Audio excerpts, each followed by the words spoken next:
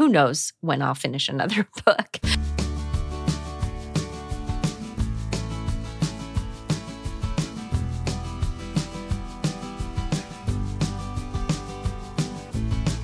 Welcome to Book Talk Etc., a podcast bound to grow your TBR. I'm Tina. And I'm Renee. And this is a conversational podcast about books and more from two Midwest mood readers who are easily distracted by new releases. And today, we're talking about our January Books on the Radar. If you enjoyed listening, we'd love for you to follow us on Apple Podcasts or subscribe on your favorite podcast app. And if you have a minute, please consider leaving us a review or rating on Apple Podcasts or sharing us on social media. All of this truly helps other book lovers find us. Hi, Renee. How are you?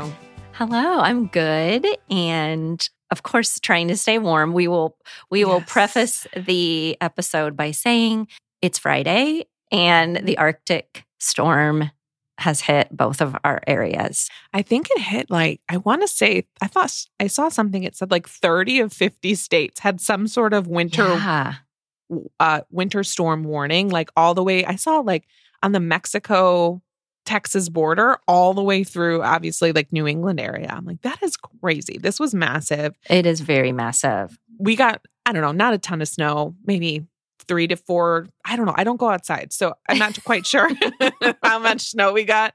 But the wind, and it's hella cold. It was -7 this morning, felt like -23. So, yeah, that's not tenable. We don't love that. No. I've been outside, unfortunately. I'll be back.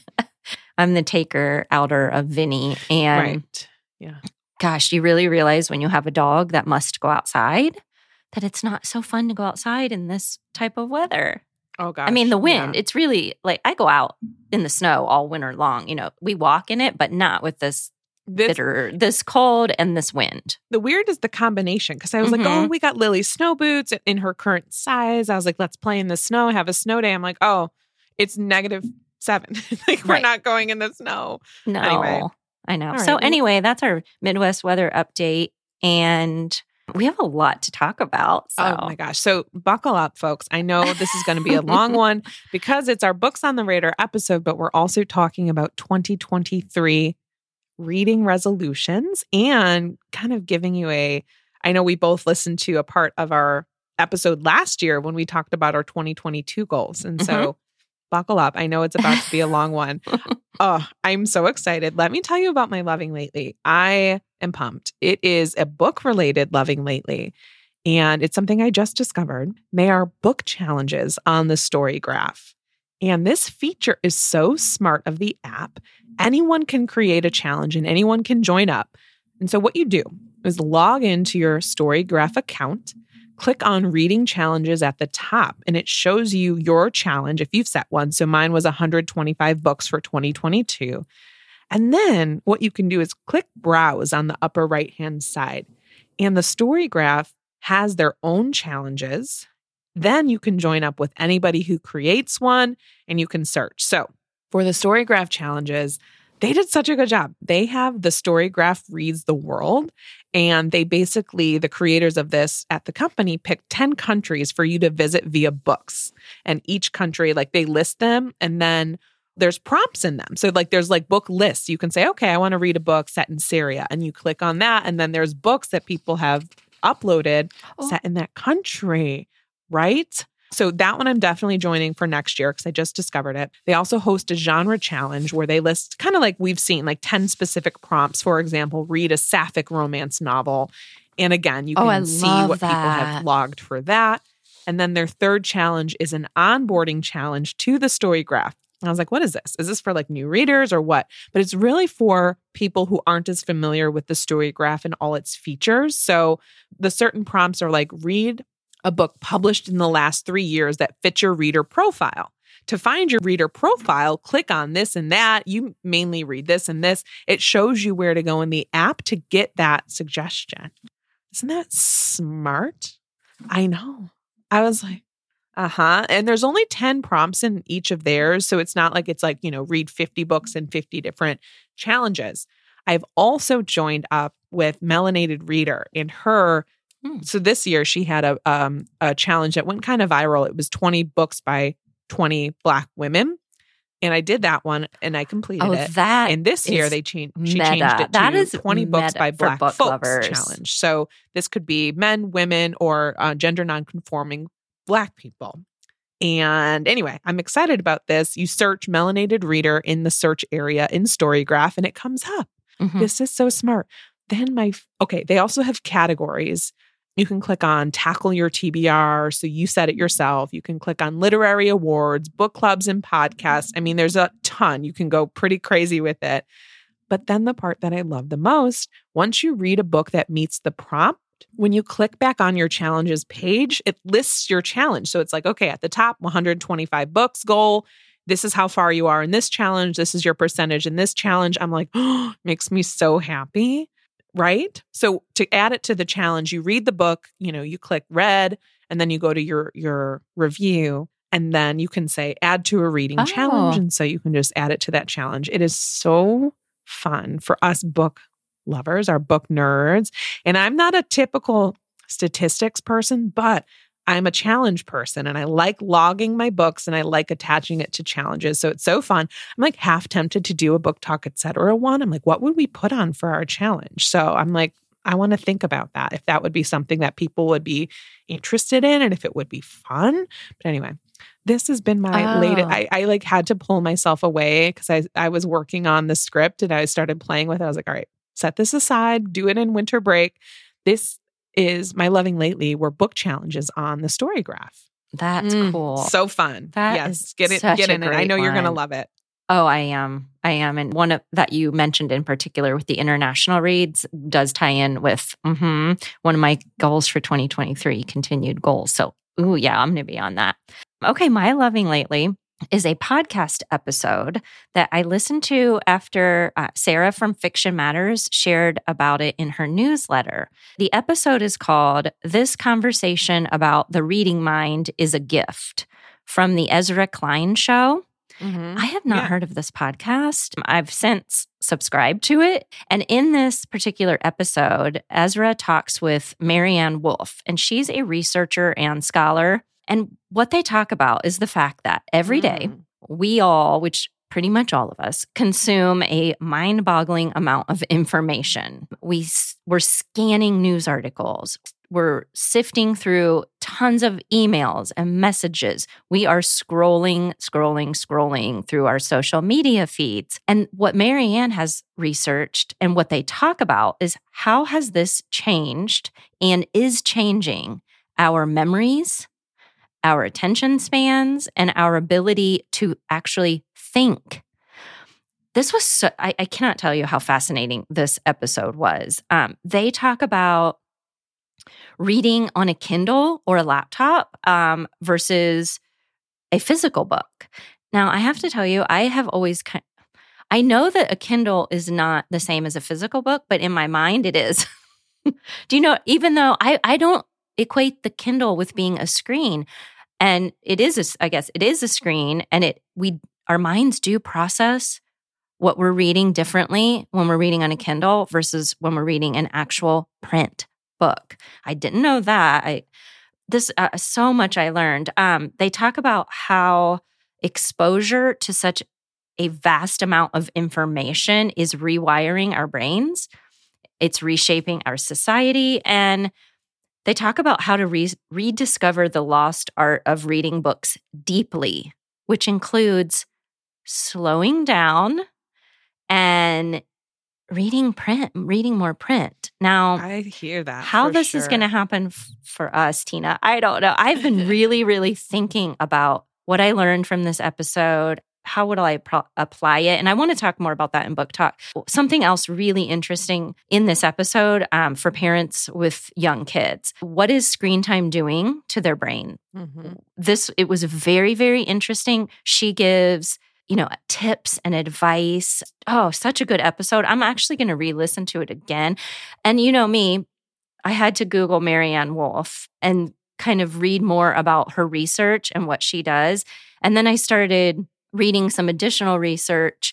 They don't talk that much about audiobooks, but because of what she said about reading on screens and reading in print format, I suspected that audiobooks would also be, we're processing our reading very differently than when we're reading in print, which we are, but I love my audiobooks, but I do wonder if I would have taken in stories differently. I don't know, because I really, really love the audiobooks that I listen to. And I listened to a lot and I enjoy them. And so anyway, I landed on, somebody had a quote and they said, despite everything, audiobooks are here to stay. So despite whatever, audiobooks add literacy to moments where there would otherwise be none. Oh, I love and that. Isn't that true? That's so true. And I was like, okay, I like that. And so anyway, it's a roundabout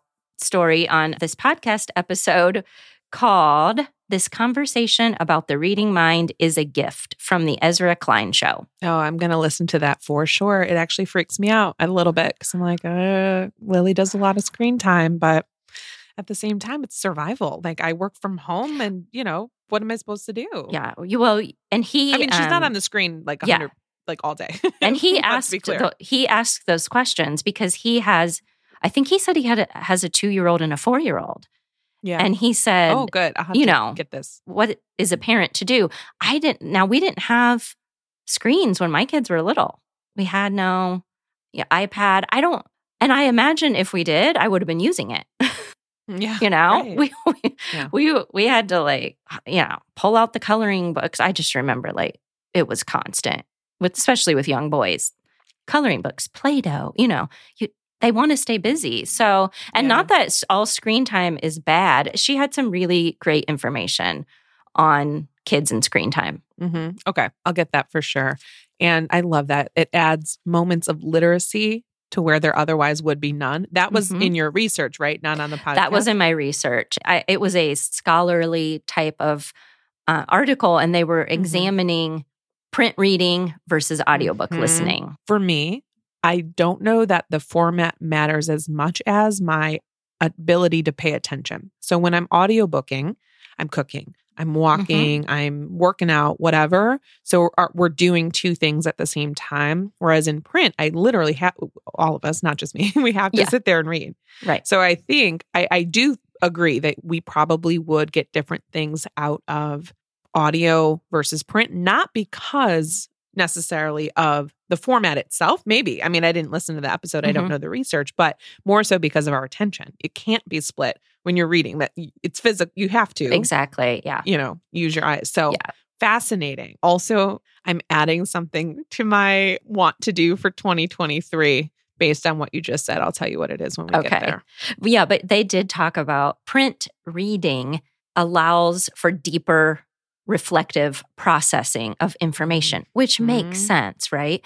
But there were many pros and advantages of auditory listening as far as, I'm probably going to get this wrong. I will find the article and link to it, but it was something like audio listening allows for an increase in visual imagery. We can almost create better visual images while listening to a book versus reading it, which I'm pretty sure I have that right. But anyway, like I said, I'll link to it because I thought that was interesting. Yeah. And I think about being an auditory learner or a visual learner and how that must affect your listening experience and your reading experience. Because obviously there's different types of learning styles. And some people take information better visually, some people auditory, some people kinesthetic. I'm definitely a visual learner. So I'm like, I know for me, when I'm listening, I get the gist, I get the majority. My favorite way has continued to be in audio and in print to have both handy so I can underline and like reinforce. I did that yesterday with the book I was reading. I'm like, anyway, really fascinating stuff. I love that. Let me tell you about my latest read. It is a book that I did in audio and print, and I far preferred the print version. Okay. And I'll tell you why. It was the book I picked for our December #ReadWithBTE Patreon community read. It's A Quiet Life by Ethan Joella. And gosh, I just love this book. And for our community reads, we read them in advance so that we can recommend, when possible, so that we can, recommend them to our community and know it's going to be a hit, at least with some of us, at least with the person that picked it. So this was my choice. And I picked it I first picked it up because Ethan Joella is the author of A Little Hope, which I also loved last year. This is one of those books that you just have to trust me on because I have a hard time describing it in an interesting way because really it's just about the lives of three individuals who are at three different generations, meaning they're three different stages in life, whose paths intersect in unexpected ways. You have Chuck, who's a widower, who has worked his whole life to be able to afford a winter house with his wife, and she's recently passed away. So he's trying to decide, okay, do I still go on our yearly trip without her or do I stay home? How do I get rid of her stuff? How can I possibly, what is my new normal? You've got Ella Burke, who works 2 jobs and waits for any piece of information she can possibly get about her missing daughter. So she's like burning both ends of the candle. That's her way of coping, is just working. She runs a newspaper route and works at a bridal shop, and she's trying desperately to not fall apart, obviously. And she's not sure who she is now that she's not raising her little girl. And then you have Kirsten, who's the youngest of the 3, and she had aspirations for veterinary school, but has since changed her path for a reason we find out later, and has found comfort working at an animal shelter. There's a lot going on in this book. It's a lot of loss, and it really sounds like, gosh, this is going to be heavy, but I'm telling you, it's not. The author, you can tell he has a background in psychology. I was not surprised to find he's a psych professor when I was reading this. I'm like, oh yeah, that tracks. He makes it human. Yes, these are tragedies that people experience, but it's also surprisingly light. He was able to find like the hope in places, and I thought it was beautiful. Each of the characters are trying to recover something they lost in the loss of their loved one and figure out who they are now in their new lives. It's so well written, and you really feel like you could get to know these characters. Also, there's a little tiny bit of a love triangle, which is Renee's fave. Oh, so yes. that was a fun addition that I wasn't expected. Again, I'd say go for the print on this one because I wasn't a fan of the male narrator. Overall, though, I highly recommend this book, and he is now an auto-read author for me. It's A Quiet Life by Ethan Joella. I can't wait to read that, and we'll be talking about that in our Patreon community next week. So there's time for people to join us. Yeah, that is exactly up my alley. I'm excited. All right, my latest read is One's Company by Ashley Hudson. Now, this is a quirky book. I have this fascination. I love nostalgia. Like, as far as I was doing some Googling about like books set in the 70s and 80s because we have time now. We're not really reading for a topic. So I was like, let me see if I can find anything I haven't read. And the premise of this really seemed right up my alley. This is about Bonnie Lincoln. For the most part, she would like to be left alone. She goes to work, but she comes home from work and shuts out the trauma of what we are told has been a devastating loss. She's been through something, we don't know what in the beginning. And the way that she shuts out the world is by watching the show Three's Company on repeat. She watches every episode. She will then start over. Now, I grew up watching Three's Company. I bet I watched every single episode. It was Three's Company, Laverne and Shirley, and Happy Days for me.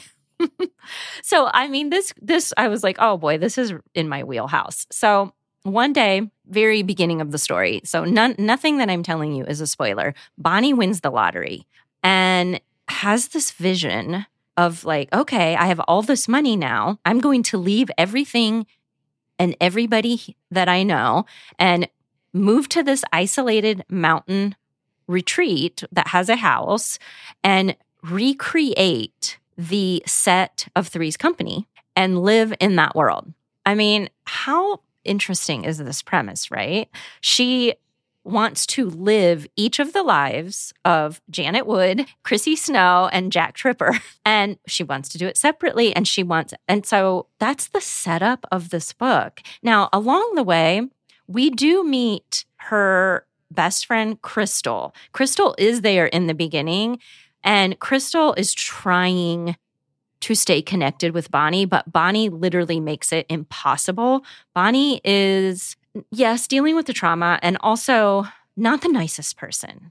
But you're like, okay, well, I'm gonna give her the benefit of the doubt because we know she's been through a lot. So the story goes on. Things happen at some point. she heads to the mountain, the sets get built, and, Bonnie intends to literally live in that world as if she is in the late 1970s, 80s. So it's very interesting. This is a look, obviously, at trauma, obviously at resilience, I would say. And I knew that Bonnie had trauma, but this wasn't immediately revealed. And when I say it was big, it was a huge trauma, but it was very glossed over, in my opinion. And then the fact that she won the lottery was also very underwhelming, which seemed a little odd. What I liked was, obviously, I liked this entire setup. I liked the direction that the story was heading. I was very intrigued about if she was going to pull this off.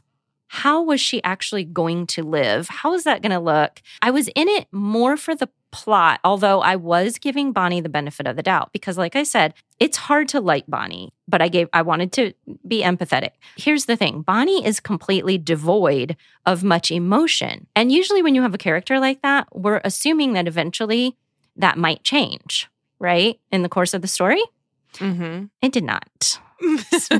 Okay. It did not. So if this sounds interesting to you, I say give it a try. Here's what I want you to know. For me, my biggest issue with this story was after the initial setup, there are no other characters for quite a long time. So we are left with Bonnie, who we're in her head for such a long time.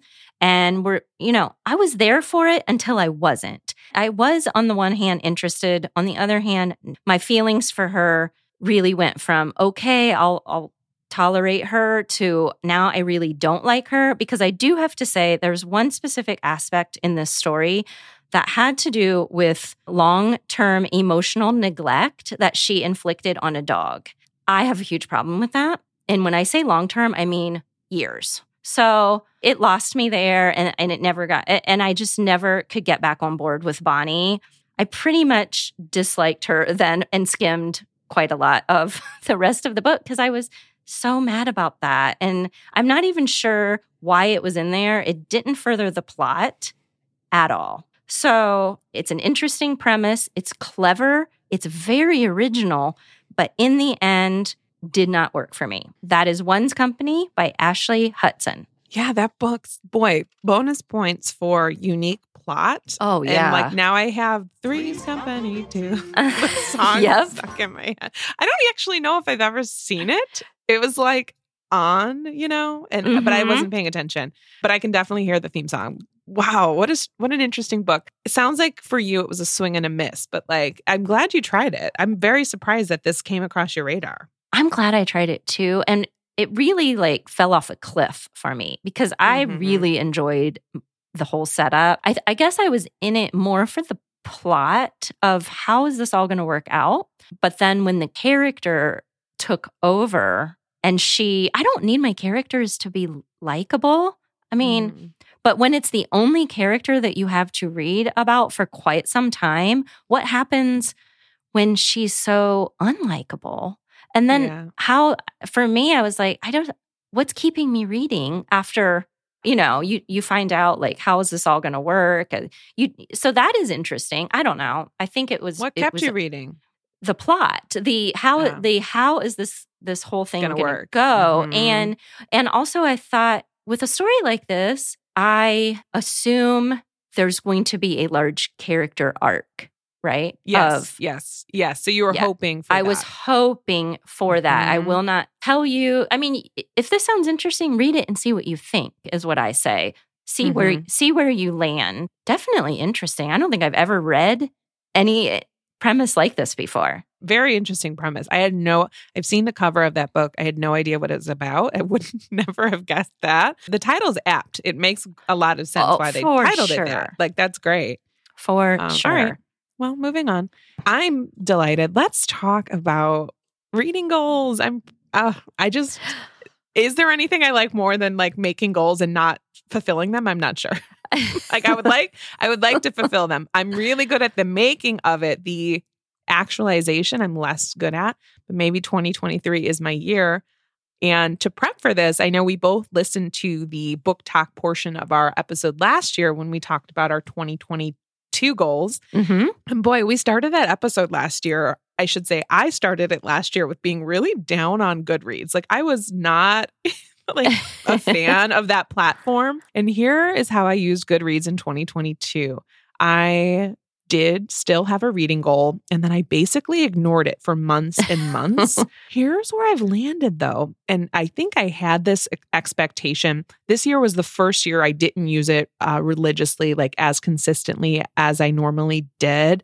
And I just wanted to see what happened. What I liked about that was I wasn't focusing too hard on what other people were reviewing books and instead came up with my own thoughts. Mm-hmm. What I missed though, I want to make sure that my opinion is getting out there about certain titles, because some of my friends or people I know would be like, hey, what'd you think about this one? I didn't see you rated on Goodreads. And I'm like, you know what?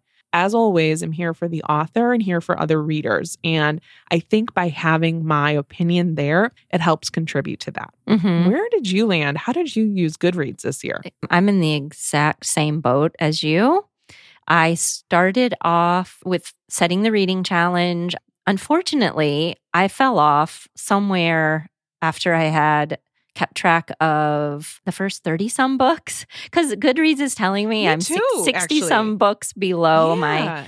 I just could not keep up with it. I think it's because of what you said, because what I really wanted to do was not be influenced by reviews. And in doing that, I stayed off Goodreads a lot. Mm-hmm. I didn't go back to check Goodreads until sometimes after I was finished with the book. Yeah. And then I just didn't go back after the show episode aired to put the books in. And I do wish I would have. Now I feel like I'm in a really large hole. I guess I missed doing that for the author support, but I don't miss checking on reviews ahead of time. Not checking reviews ahead of time really worked for me. Me too. I think I'll try to figure out how to get back on. I used the Storygraph and just used my private account to track all of my books in real time. So the social aspect of either one of those,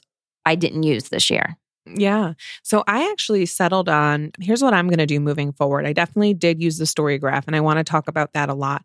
But I am going to, at the end of each month, when I look back and see, okay, how many books did I read? Okay, 10 books. That's when I'm going into Goodreads. If I'm not doing my full review, that's okay. I can always add that later, but I at least want to put that I've read it, put the month that I read it in. And you'll be very surprised by this. I'm going to put the star rating. Well, I am back around. I've come full circle, really overthought it, but I'm back around to star ratings. Again, this is for readers. This is for authors. And I'm a little more generous, I think, on Goodreads than I am in my notebook or in Storygraph, because you don't get that half-quarter star ability. But that's where I've landed. Something else that I did that you maybe have already, I'm not sure. If you don't, you should set this up.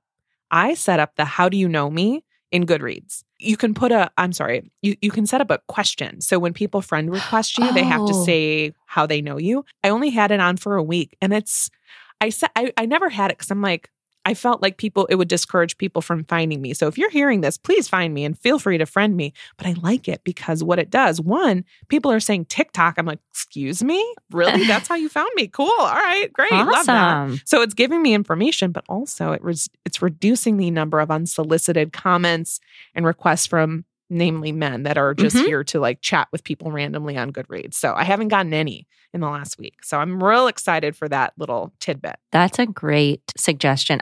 For some reason, I thought I had it set up to ask a question, what is your favorite book? But maybe I removed that because I thought the same thing that you did, that I didn't want people to have to take that extra step.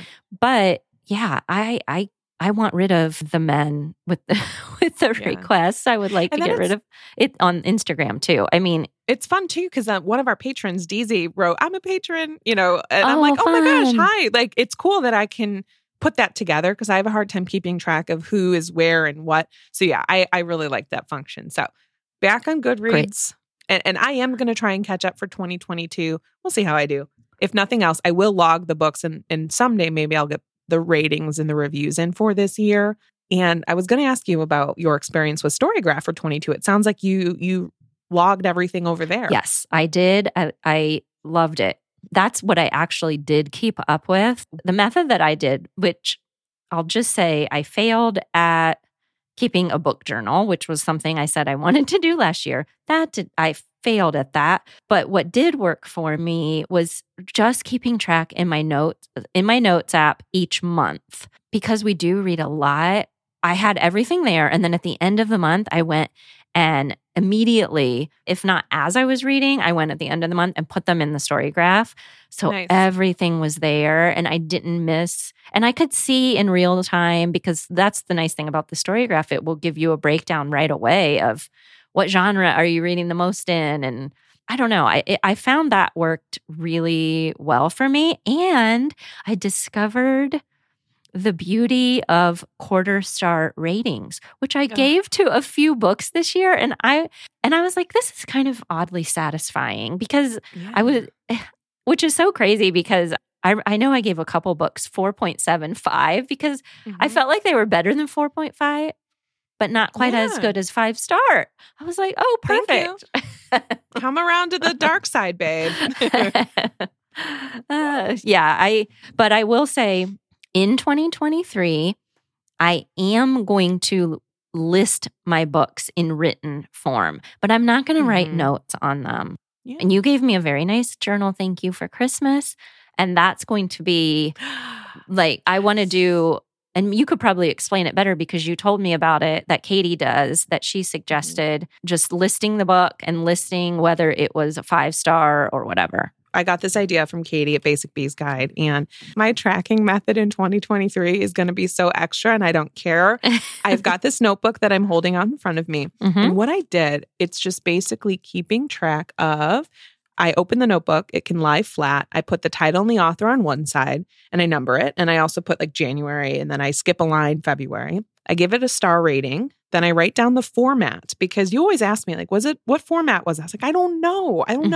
Because I don't track it in Storygraph, but I'm going to start. So anyway, I write the format so I can remember. I have a check mark for Pod, Instagram, Goodreads, so I can know if I've rated it there. I have a note for repeat and debut, which has been really helpful. And then I'm tracking the diversity. Now I just started this this month and I went back and tracked everything. So it's been very satisfying to look through. And then what I do is the books that are 5-star, like, you know what I mean? The 5-star, 5 stars, those get highlighted. Okay. Yes. So then you can just quickly see, all right, these are all this month was great. Some months you don't have any highlighted. So very satisfying to do that this year. Now, let me ask you this. What do you like about that versus your digital? Because your digital way of tracking. This is a summary. Digital tracking, I'm still going to keep. So I have a book journal that I use. And what I do in there, it's the cover, it's the title, author. I can put a star rating, but then it's just basically a big box of like, okay. And that's where all my notes as I'm reading go. It's just nonsense. Like, who is this character? What's going on here? Oh, okay. And sometimes I'll write little plot notes so that when I'm coming back to work on the script, I can go back to my notes and see what I thought and what my overall takeaways were. So that's more just long form kind of whatever. This is quick so I can see the breakdown for the month. And then in the little notebook, I have a beginning page and it's details track. So I wrote down what I tracked, the things I was keeping track of, the number of books written by Black women, LGBT, BIPOC, total books read by the month. And then I'm also going to write for 23 my goals so that I can remember today the things that I'm saying. I want to have that handy so I can say, okay, dude, you've been wanting to read more books by LGBT authors. You've read 3. Like that's part of your goals. Like make a note of it. That's all. Okay. Got it. Yeah, that's good. I like it. And it's just different from the journal. I could put that in my digital journal. I don't need both, but this is handy for when I'm quickly trying to get through and see, okay, what did I read? Because in the journal, you kind of have to scroll around and find the particular page where I wrote that down. Right. So this is just faster. Got it. Yeah, I like that method and I feel like that would work good. I am going to toss that out there that I am going to put that as my goal. Great. I really didn't do all that great on my goals. I mean, that one was a fail. Same. I failed on all. I literally, except for, all. I failed on all of them. So tell me the I goals said that I wanted to read more historical fiction. I did not. The Storygraph tells me that I think 3 of my books fell into straight historical fiction. 3? I think I don't know. Come on. Well, that's what it said. Wow. I really don't know. I think it probably could be. Wow. Considering the only one I can even think of for sure right now is The Diamond Eye by Kate Quinn. What's that Ruta Septius one? Oh, yeah, that's probably another one. But I must betray you. But that's only yeah, but that's not only 2 right very there. many. Okay, all right. All right. Okay, so I think I didn't really list a lot of goals last year, but those were my 2 big ones. You said you wanted to do more sampling. Did you do that? You didn't, since you said you failed. I didn't sample a one, babe. Not you a didn't single. Sample one. I didn't send one sample to my Kindle. No, I don't do that. I don't know why. It's just, I want to. I love it. I love that idea. But again, failed. I'm going to put it on my list again this year, though, just to remind myself that like you do want to try and sample because it's a good way it's a good method. I just didn't do it. I also laughed so hard. I'm quoting myself. Last year I said, I don't need to be reading more than 120 books. Mm-hmm. I read 140 so far this year, and I'm trying to get 150. Like that is not, so I failed on reading less, didn't sample, did not get ahead on my ARCs. I would love to get ahead on my advanced reader copies. My plan for that is I want to pick 2 a month, 2 in January. These are my 2. These are the top 2 that I'm going to read this month. And if I at least try them, if I like them, great. If I don't, that's okay. But I want to do that because I think I get overwhelmed. I'm like, oh my gosh, there's so many new releases. How am I going to ever get to them all? Don't. Pick 2. And I think I can handle that. I said I wanted to read more physical books last year. I did not. But I have been doing my audio print combo, and I do appreciate that. I said more dystopian and sci-fi. No, didn't do that. I also said I want to read fewer popcorn thrillers. And not only did I not do that, I don't want to because I really liked a lot of my popcorn thrillers this year. They're good palate cleansers for me. So anyway, last year's goals I didn't do it. And that's okay. That's okay. But I did hit my numerical reading goal, which that's something. Same. I did too. But like you said, it is fun. Why not? It's fun to make them. I don't think either one of us are rigid, we must hit our goals. I mean, we actually forgot what our goals were, except I knew. That's why I'm writing them down in this little notebook, right? Right. I knew I wanted a book journal. I really love the idea of keeping a detailed book journal. I just, time-wise, once we do the show, I just don't have a desire to go back and write. I should probably do it when I finish the book, but that doesn't really work for me, I guess. I do some quick bullet points, if anything, and that's really all I do. I don't know. But I think that would help for the fact that I do want to continue. I want to get better at getting my thoughts out there on Goodreads and Instagram. I really, really, really slacked on both of those. So I'll figure it out for 2023.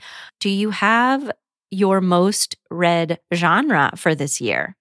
Yeah, and not really surprising. Thriller was this year, same as last year. And contemporary was next with 36, both this year and last year. My numbers are almost exactly the same.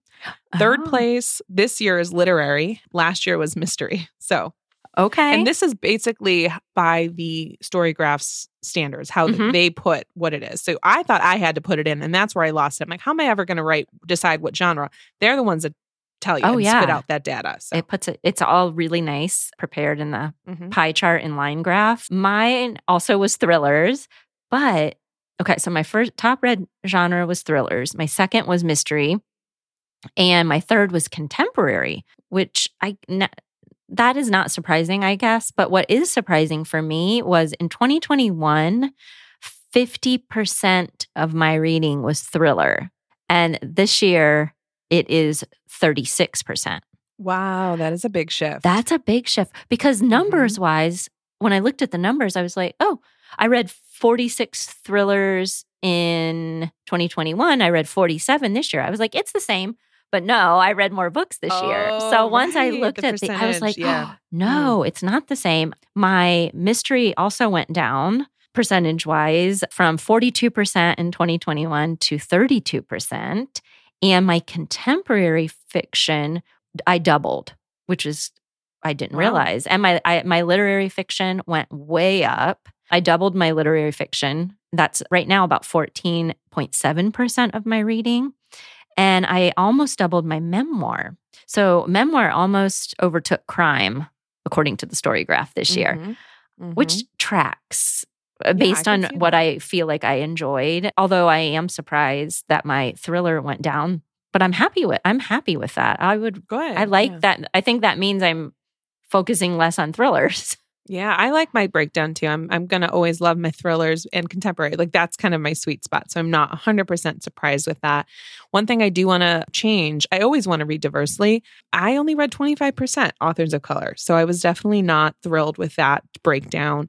And this year I only read 10% LGBT authors, or I should say books. So those stats I'm not crazy about. I definitely want to focus on that next year. And that's why I'm tracking those two things specifically in my notebook so I can keep an eye on that.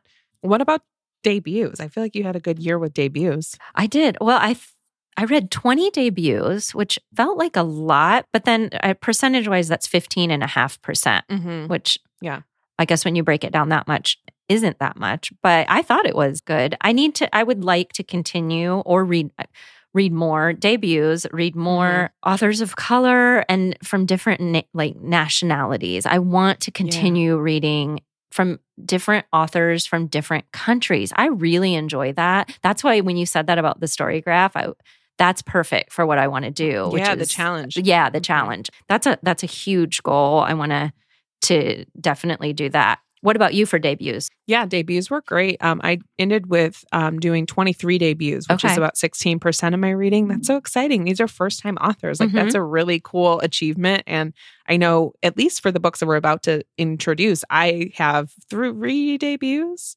So I definitely have a lot of debuts coming up on my books for January. I'll wrap quickly with my reading goals. I think that I'm going to keep this tracking system that I've outlined and read more deeply. That's the one I added from earlier when you said that. I love that idea. Reading more deeply, really just getting down. I love taking notes and annotating. And I just love that idea. So that will affect my reading number. And I'm going to come to terms with that. Still reading for the show, but it's okay if it's not 150.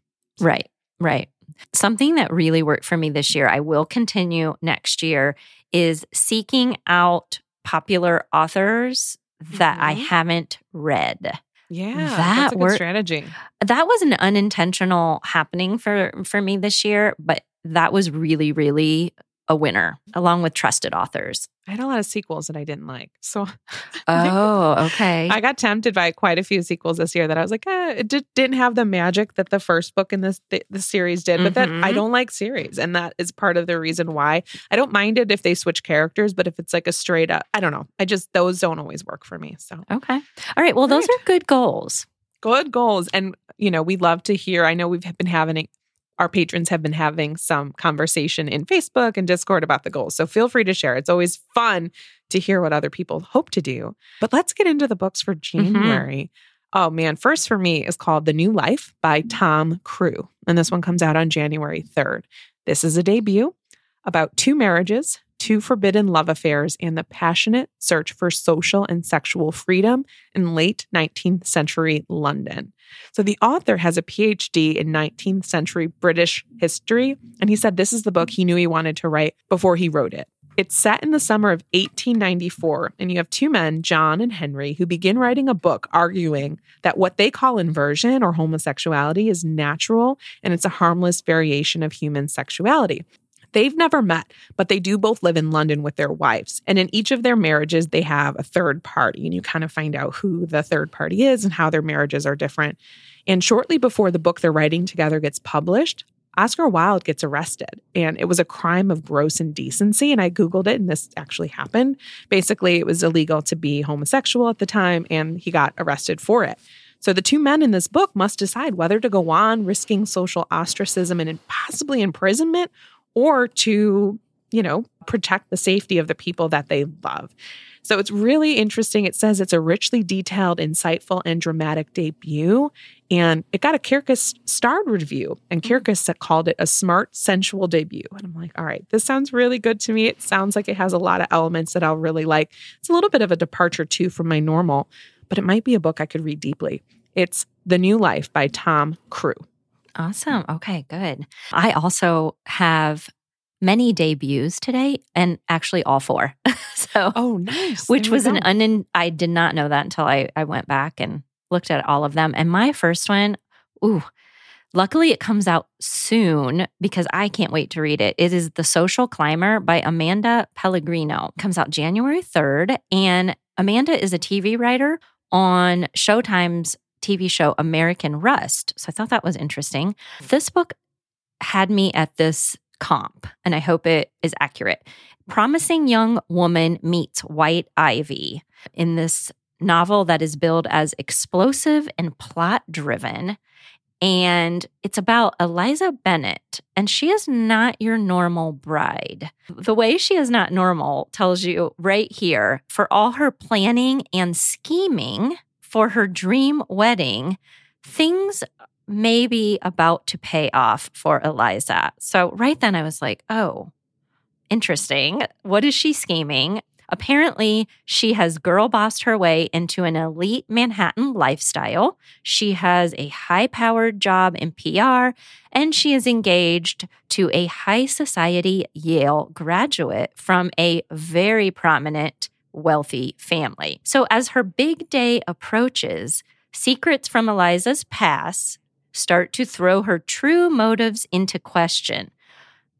Who exactly is Eliza Bennett, and what does she really want? Oh, I cannot wait to find out. This is billed as having breakneck pace and captures the glittering, privileged world of the 1%ers.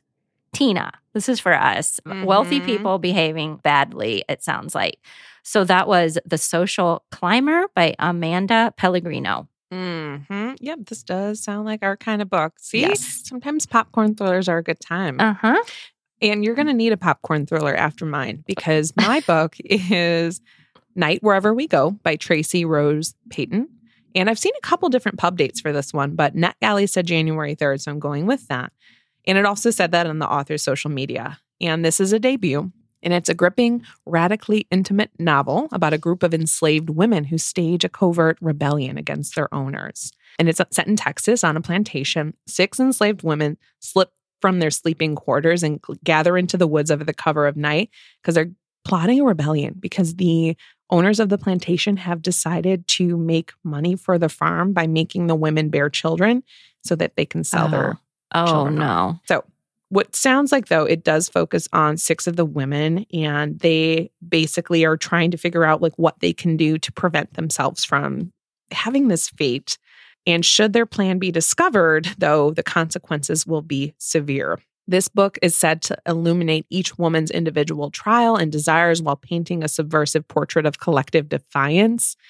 I just love the idea of the women kind of rebelling and rising up together. And I hope this focuses on the women. Anyway, I know books about slavery can be really tricky, but some of the ones that I have read that are well done are some of my very favorites. So I have high hopes for this one whenever it comes out. It's Night Wherever We Go by Tracy Rose Payton. Okay, good. All right. My next book is City Under One Roof by Iris Yamashita. Now, this comes out January 10th. Is another debut. And also, really interestingly, this author, this is her first book, I said, is a debut, but she is an Academy Award nominated writer for movies. She has been nominated for 4 Oscars for her work on the movie Letters from Iwo Jima. Wow. I know. Amazing.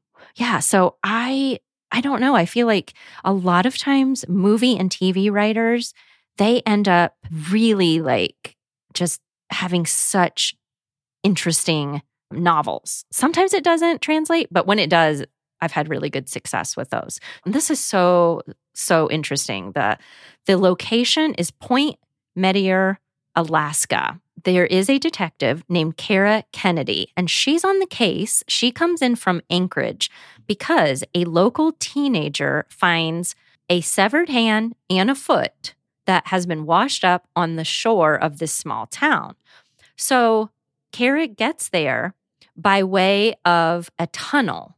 And that is the only way that this particular place can be accessed. Well, she gets there and then a blizzard hits and it causes the tunnel to close indefinitely. So Kara is stuck among the odd and suspicious residents of the town. And get this, all 205 of them live in the exact same high-rise building. All of the residents are, quote, I'm quoting from the synopsis, as icy as the weather, which I thought was really interesting. Yeah. So Kara ends up teaming up with a local police officer to investigate what they believe is a murder. Sounds like there's also a group of gang members that something is going on with. Of course, because that's how detective novels often go. Kara is haunted by her past. So she has to try to unravel the secrets of this town and these people before she herself unravels. That was City Under One Roof by Iris Yamashita. Yeah, that one sounds good. I got that in the mail and I was like, ooh, I like the setting. I like the setup. It sounds really good. I don't think I realized it was a debut.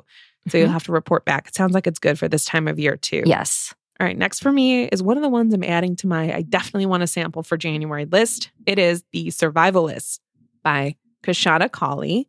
And this one's a debut. And Kashana was a former staff writer for The Daily Show with Trevor Noah. So fun fact about this author. This comes out on January 10th.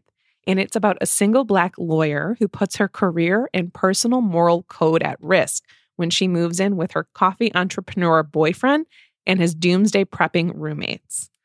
I'm like, okay, tell me more. So Aretha has been single for years and her sole focus in life was success until she falls for Aaron, a coffee entrepreneur. And Aretha moves into his Brooklyn brownstone to live alongside his roommate. And his roommate sounds like quite the character. He is traumatized having lived through Hurricane Sandy. And now he is an illegal gun stockpiler. He's kind of built this bunker and he sounds like he has some wild ideas. And she finds that her dreams of making partner at the law firm are slipping away. And it's being replaced by this underground world, one of selling guns and preparing for a doomsday that's maybe just around the corner. Why I like this? I love dystopian. I don't know what's going to happen, what's happening. I like the Brooklyn setting. Sounds like the main character is going to be awesome. They also comp this to Zakiya Harris's The Other Black Girl. And I love that sort of satire, dark humor. And I'm really, and it's a lawyer. I love books that have lawyers as main characters. So I'm real excited about this one. This was The Survivalists by Kashana Cauley. Okay, yeah. I'm excited to hear your thoughts on that. Okay, I'm also very excited about this one. It is Vintage Contemporaries by Dan Kwa. This is a debut by a Slate editor. Okay, this is right up my time capsule alley. It's set in first 1991, and we follow M, and she has moved to New York City for excitement, adventure, and possibility. Very quickly, it sounds like she starts to struggle a bit. She's working as a literary agent's assistant, and she is down to her very last dollar. But she's made two very close friends, Emily, who is a theater director, and Lucy, a middle-aged novelist and single mom. M's life revolves around these two very different women and their views of art and the world. But the question is, who is M and what does she want? Cut to 2004, and M is now Emily. This is actually kind of confusing, but M is now Emily. She's a successful book editor. She's happily married, and she has a new baby. She doesn't really spend much time thinking about her past in New York City. However, it's about to come back to remind her because her old friend Lucy has written a posthumous work that needs a publisher, and her ex-friend Emily has reached out and is eager to reconnect. So what happens as two of the women reconnect, but the third is also in the mix, although she is now dead. And Emily is forced to reckon with her own decisions, her failures, and what kind of creative life she wants to lead. I love the sound of this. It's being built about a novel about art, obviously set in New York City. The time period in the New York City really is what intrigued me, and it's a story about women in the literary world. So I hope this pans out. I'm questioning the choice to name character M and another character Emily, and then the first character M becomes a different Emily. Why would you? That's very confusing, right? I don't know, but we'll see how it goes. I'll report back, hopefully. It's Vintage Contemporaries by Dan Kwa. Lot to like about that one, though. And it does, like, it's so fun when we bring these. I'm like, yep, that sounds like a you book. I can see why you picked that. All right. I'm wrapping things up today with The -1 Club by Kekla Magoon. And this comes out on January 24th. I read her book, How It Went Down, about 8 years ago. And I literally still think about this book. It was so good. This is YA. And it's about 15-year-old Kermit Sanders, and he knows grief and its all-encompassing shadows because he lost his beloved older sister in a tragic car accident. Nothing is really quite getting to him. He's not over losing his sister. Obviously, he gets reminded of her everywhere, but then he finds a mysterious invitation in his locker signed anonymously with -1. Like, all right, he has no idea what he's in for, but he shows up to find out, and he finds the -1 Club, which is a group of his schoolmates that they've branded themselves together, and it's a moral support group. And all the members have one thing in common. They've all suffered the tragic loss of someone they love. And it's interesting because the usual dividing lines between cliques and high school classes don't really apply here. There's people from all backgrounds in the -1 Club.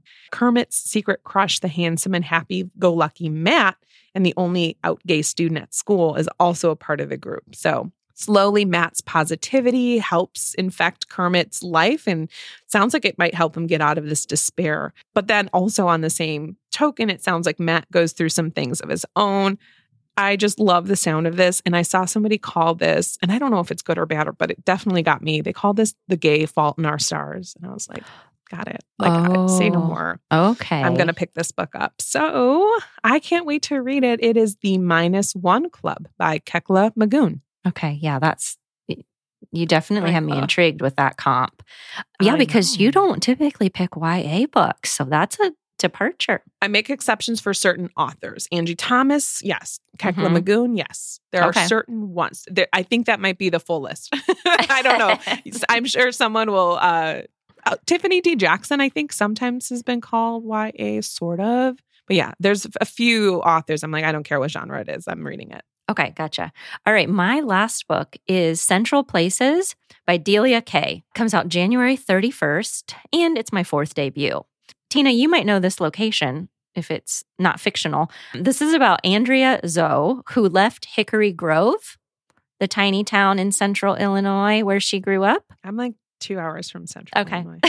Yeah, it sounds real. All right. This sounds like it could be real. So she left this tiny town as soon as high school ended, and she never looked back. She moved to New York City, and she became the person she always wanted to be, complete with a high-paying, high-pressure job and a seemingly faultless fiancé, Ben. Now, she and Ben are planning on building a life together, and here's what it sounds like is important to realize.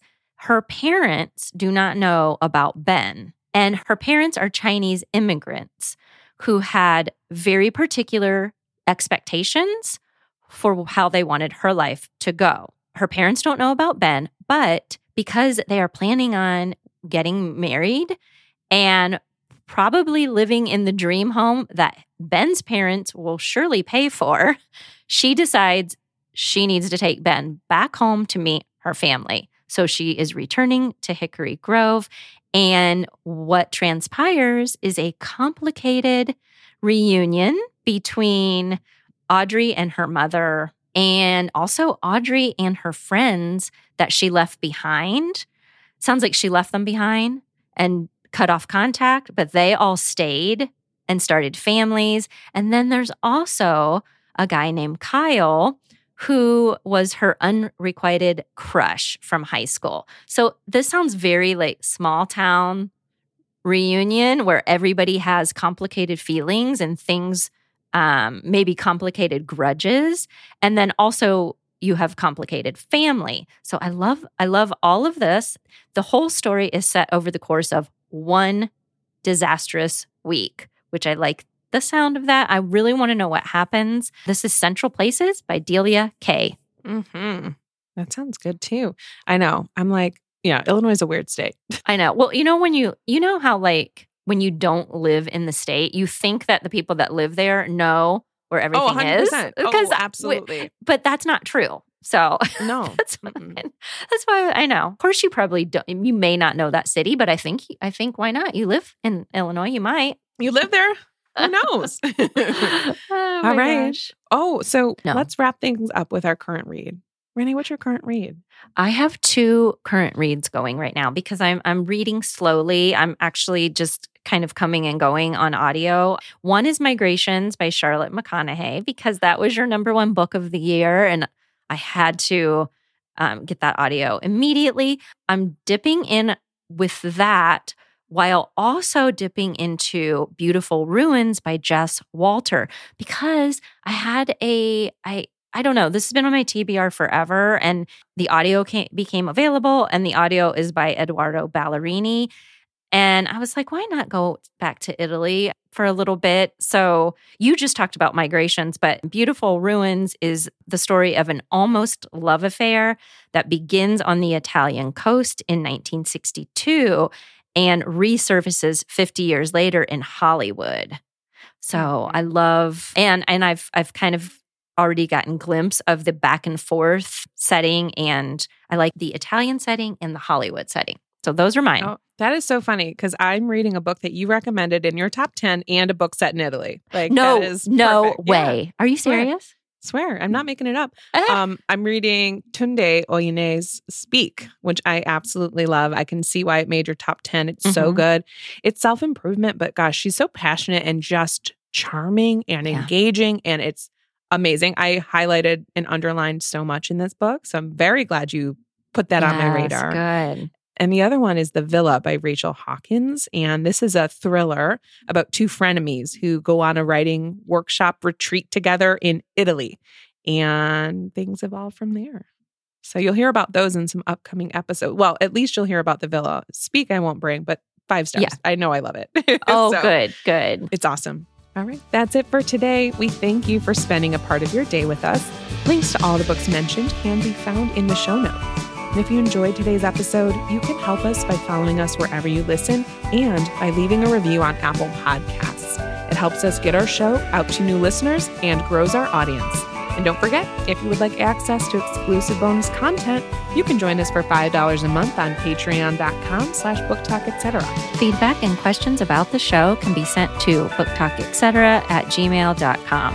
You can also connect with us both at booktalketc on Instagram, Tina at TBR etc., and me, Renee, at It's Book Talk. Talk to you next week. In the meantime, remember, everything's better with books. K as in call. K as in what's key. The K word? K as in key. What's a word that starts with K? Hurry.